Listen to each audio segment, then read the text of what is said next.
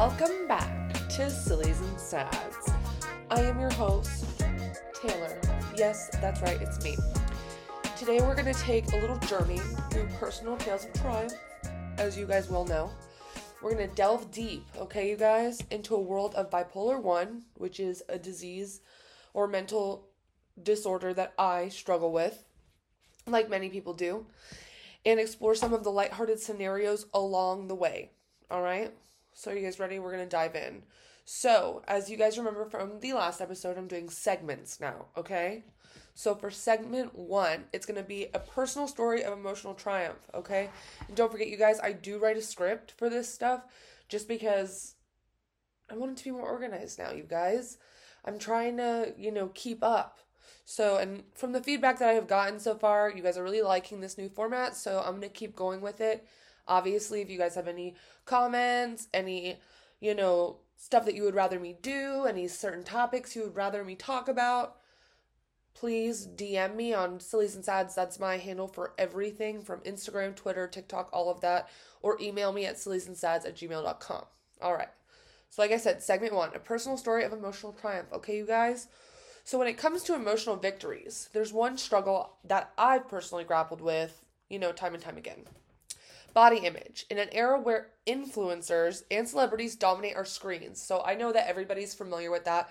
You can't go on TikTok, Instagram, any social media platform without seeing some beautiful woman or beautiful man whose body is just like completely lean. They're snatched waist. They just look freaking perfect. And it's easy to fall into like a dangerous loop of comparison, right? Like you look at them and then you look at yourself and you're like, holy shit, like I wish I looked like them. Every scroll, every swipe, it's a reminder of a standard that I can't meet, right? So one evening I found myself deep in a spiral like we all do. Who doesn't go down like a deep, deep, deep tunnel when it comes to like scrolling through like social media, like looking at one person's profile and just violently comparing yourself to them, right? So I found myself comparing the reflection to a celebrity's Instagram post, right? Again, we all do that. But then a realization hit. Their world with all the glam and glitter, it's curated, right? It is not real. It's filtered and often far from reality, right? My world, on the other hand, was raw, real, and uniquely mine, as most of us know, right? Most people, when they post a photo on Instagram or Facebook or wherever, it's just a picture of them. Lots of people don't do filters. I used to heavily filter my photos, but now I don't. Because I'm just kind of like, my acne scars are my acne scars, my face is my face, my redness is my redness, and I'm not going to change that, okay? So in that moment, I decided to create my own standard, one not defined by pixels on a screen, but by the strength of my journey, okay? My resilience and my authenticity. Like I said, no filters. That's not what I want to be anymore. And it took me a long time to get to that point.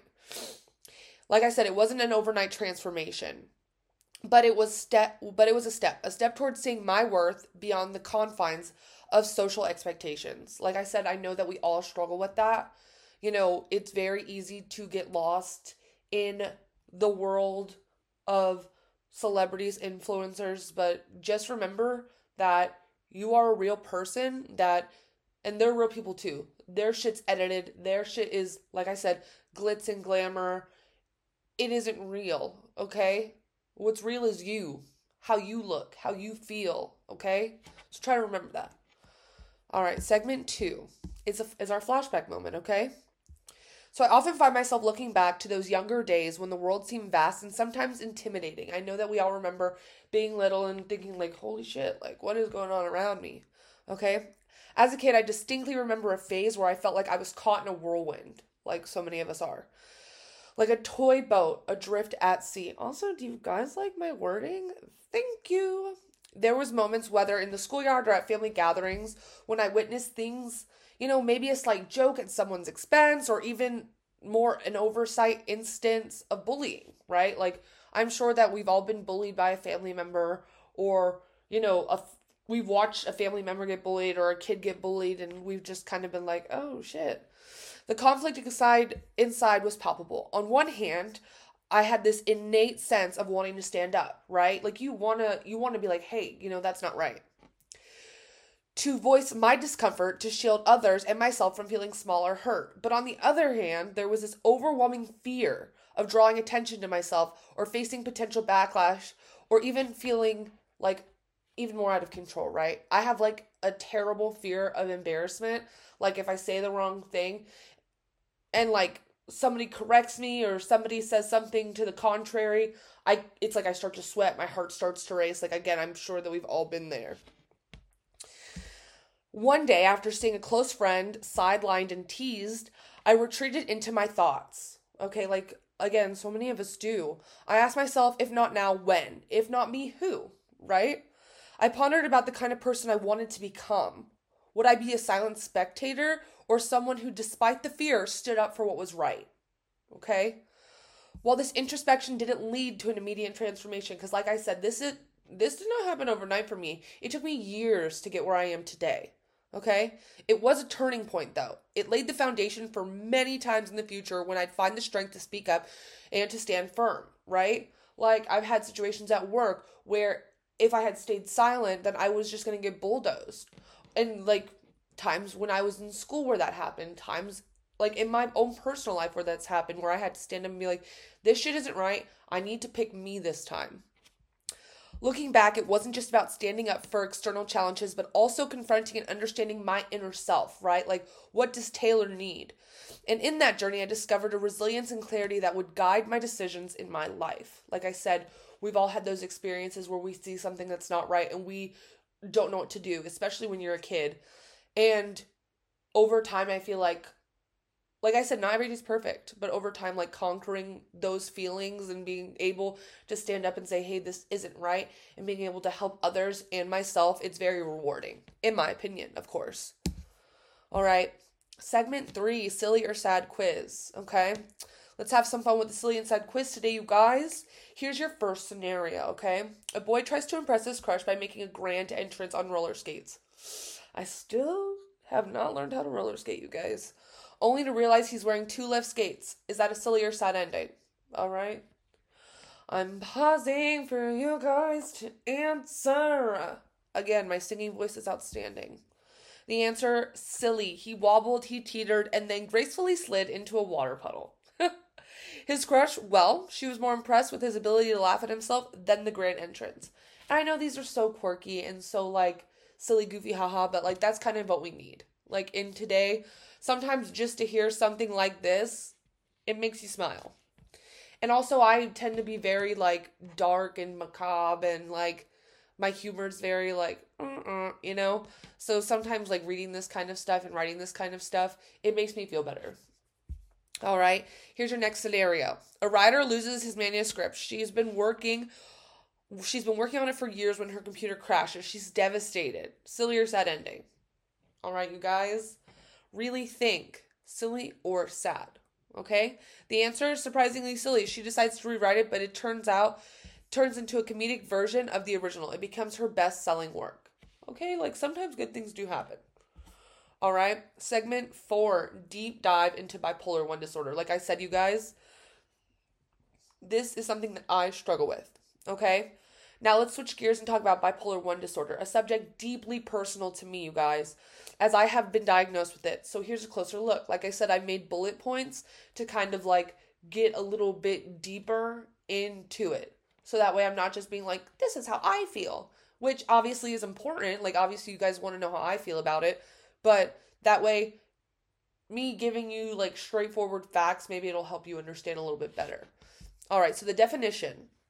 Bipolar 1 is characterized by manic episodes that can last a week or more, or by manic symptoms so severe that they require hospitalization. I'm very fortunate that I have never had to be hospitalized, but it does happen, right? Like, I am on a very like strict medication regimen that helps like dim down those episodes, which again, I'm very fortunate for. Manic and depressive episodes. Mania often displays as elevated mood and energy, while depressive episodes can bring feelings of deep sadness. Okay, so it's literally like high highs and low lows, okay? The causes. The exact cause isn't pinpointed, right? But genetics, brain structure, and environment, they do play roles. So it could be like how you were brought up. It could be like your parents are bipolar, so you're bipolar now. Like, there are so many different factors that go into being diagnosed as bipolar 1 or 2, or just being diagnosed with any, like, mental health disorder. All right? A treatment. A mix of medication and therapy is crucial. And I can't stress enough how important it is to find a tailored treatment plan, right? Like, I had to find a tailored plan for Taylor. I had to find what medications work for me.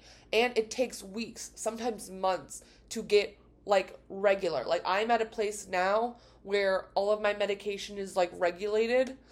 It took me 7-8 months to get to this point where all of my medication is, like, how it should be, you know? So living with bipolar 1. With proper support, individuals like myself can live fulfilling lives, right? It's a journey filled with its challenges, but also its victories. So like I said, it is hard, but when you have a great support system like I do, like everybody who listens to my podcast, you know, my family, Jake, my friends, you know, like it makes it so much easier. Even when I feel like I'm about to explode, being able to like talk to my mom or talk to Jake or talk to Jaleesa or Jalen or Emily, like it makes it so much easier because I get my feelings out and I'm never like shot down or someone's telling me like, oh my God, you shouldn't feel that way. Like people in my life have done nothing but uplift me and support me, especially since I got sober and I got diagnosed officially. Like I am very blessed in the situation that I'm in, and I wouldn't trade it for anything in the world, you know? All right.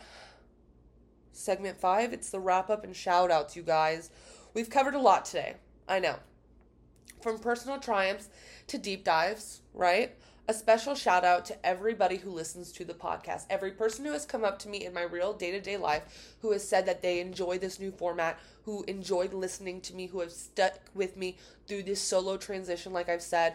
I want to say thank you to all of the people who, you know, subscribe to my Patreon. Like I've been trying to post more on there, and I know that obviously it's not always going to be perfect. I'm not always going to be 100%. Like I have a life, I have a full-time job, I have things, you know, going on. And obviously with this upcoming wedding and move, it is a little hard sometimes. But I just appreciate you guys bearing with me because this is my passion. This is what I want to do. I want to talk to you guys. I want to get to know you guys. I want to share with you guys. And I'm very lucky to be in a position where I can do that. Okay? So thank you for joining me on this episode of Sillies and Sads, you guys. Your stories, your challenges, your victories, they matter. Okay, please don't forget that. Even if days where it doesn't feel like it, feels like you are down and nobody could give a shit, I give a shit. So please don't forget that. Until next time, embrace every part of your journey and remember you are never alone in it. Okay, you guys? You always got me. And don't forget to subscribe to my YouTube channel. Go like, comment, and if you guys are listening to just the audio version, which I greatly appreciate on Spotify, Apple Podcasts, Amazon Music, wherever you get your podcast, please rate 5 stars if you guys really enjoy it. Leave a comment if you can on Apple Podcasts. I know you're able to do that there. And if you guys want to DM me again, Sillies and Sads, at Sillies and Sads on everything. So Twitter, TikTok, Instagram, and again, if you guys want to email me, my email is silliesandsads@gmail.com. All right. Thank you guys so much again. I really don't know what I would do without you guys. Okay. Until next time. Ta-ta.